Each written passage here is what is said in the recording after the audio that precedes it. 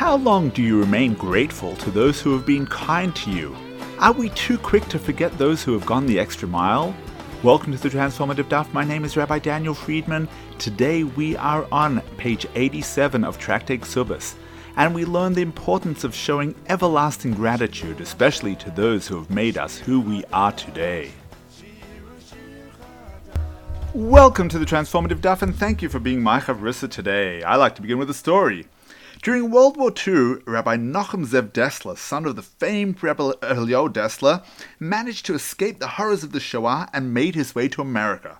A few years later, as the war was subsiding, Rev Dessler journeyed from the UK to the US to visit his dear son that he hadn't seen for so long.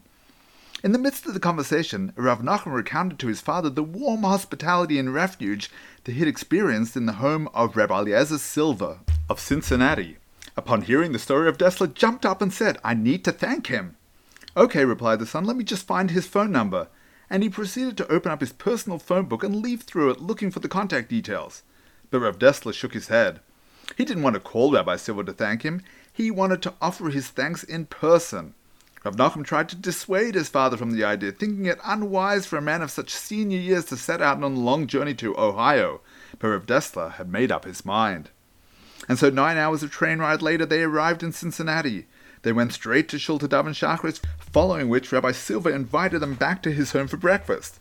After they'd eaten and chatted generally, Rabbi Silver turned to his guests and asked, "And so, what brings you to Cincinnati?" He was sure that they'd come seeking his assistance in some way, shape, or form. After all, Rabbi Silver was known across the globe for his generosity and ability to solve major problems. "I'm here," Rav Dessler replied, "to express my deep appreciation for all the kindness that you showed my son."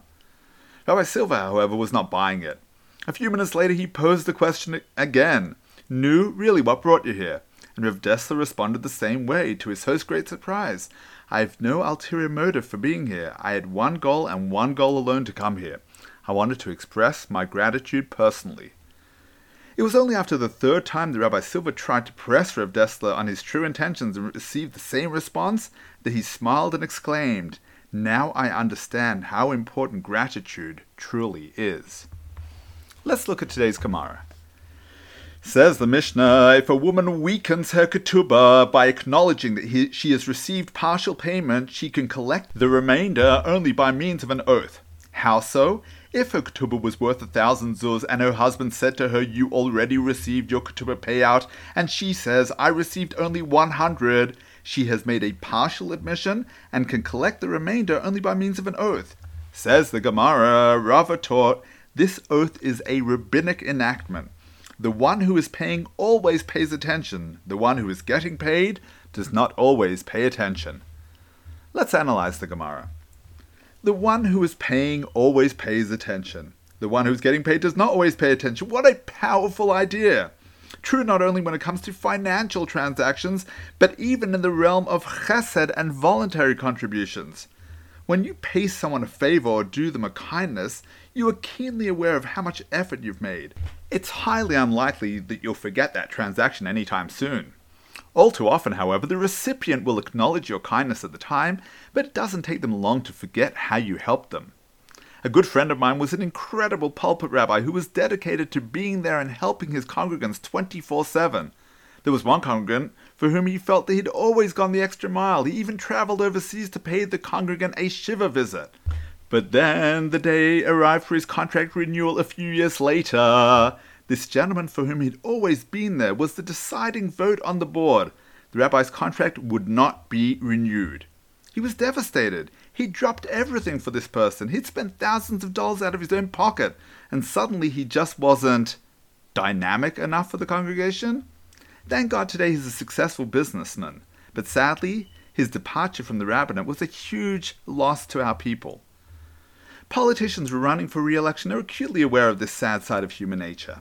One politician friend who brought substantial grant money into his community to build a new park went door knocking on the campaign trail. "Yes, I know you helped fund the park a couple of years back," came one response at the town hall meeting. "But what have you done for us lately?" Unfortunately, some recipients of kindness have terribly short memories and appreciation spans. Never forget those who have been kind to you in life. Keep a constant mental log or even a written log of all the wonderful things that people have done for you in life on a day-to-day basis. And more particularly, the big kindnesses that have brought you to this point in your life and made you who you are. Call them out of the blue and thank them. Update them on how things have played out in your life. They've played a major or a minor role. Don't ever forget your eternal gratitude.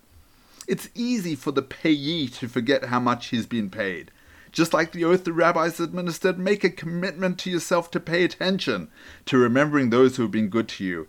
May you never forget the people who have made you who you are today and maintain everlasting gratitude. Wishing you a transformative day.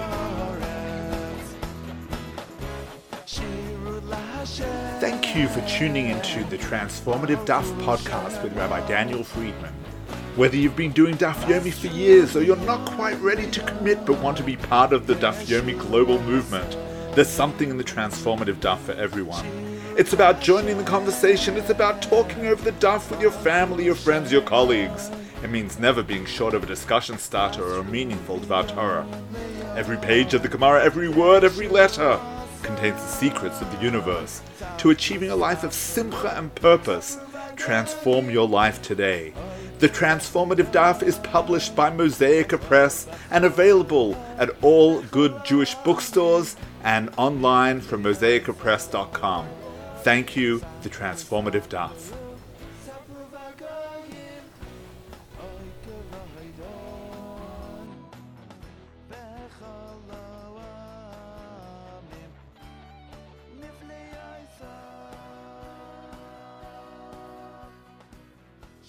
Hashem.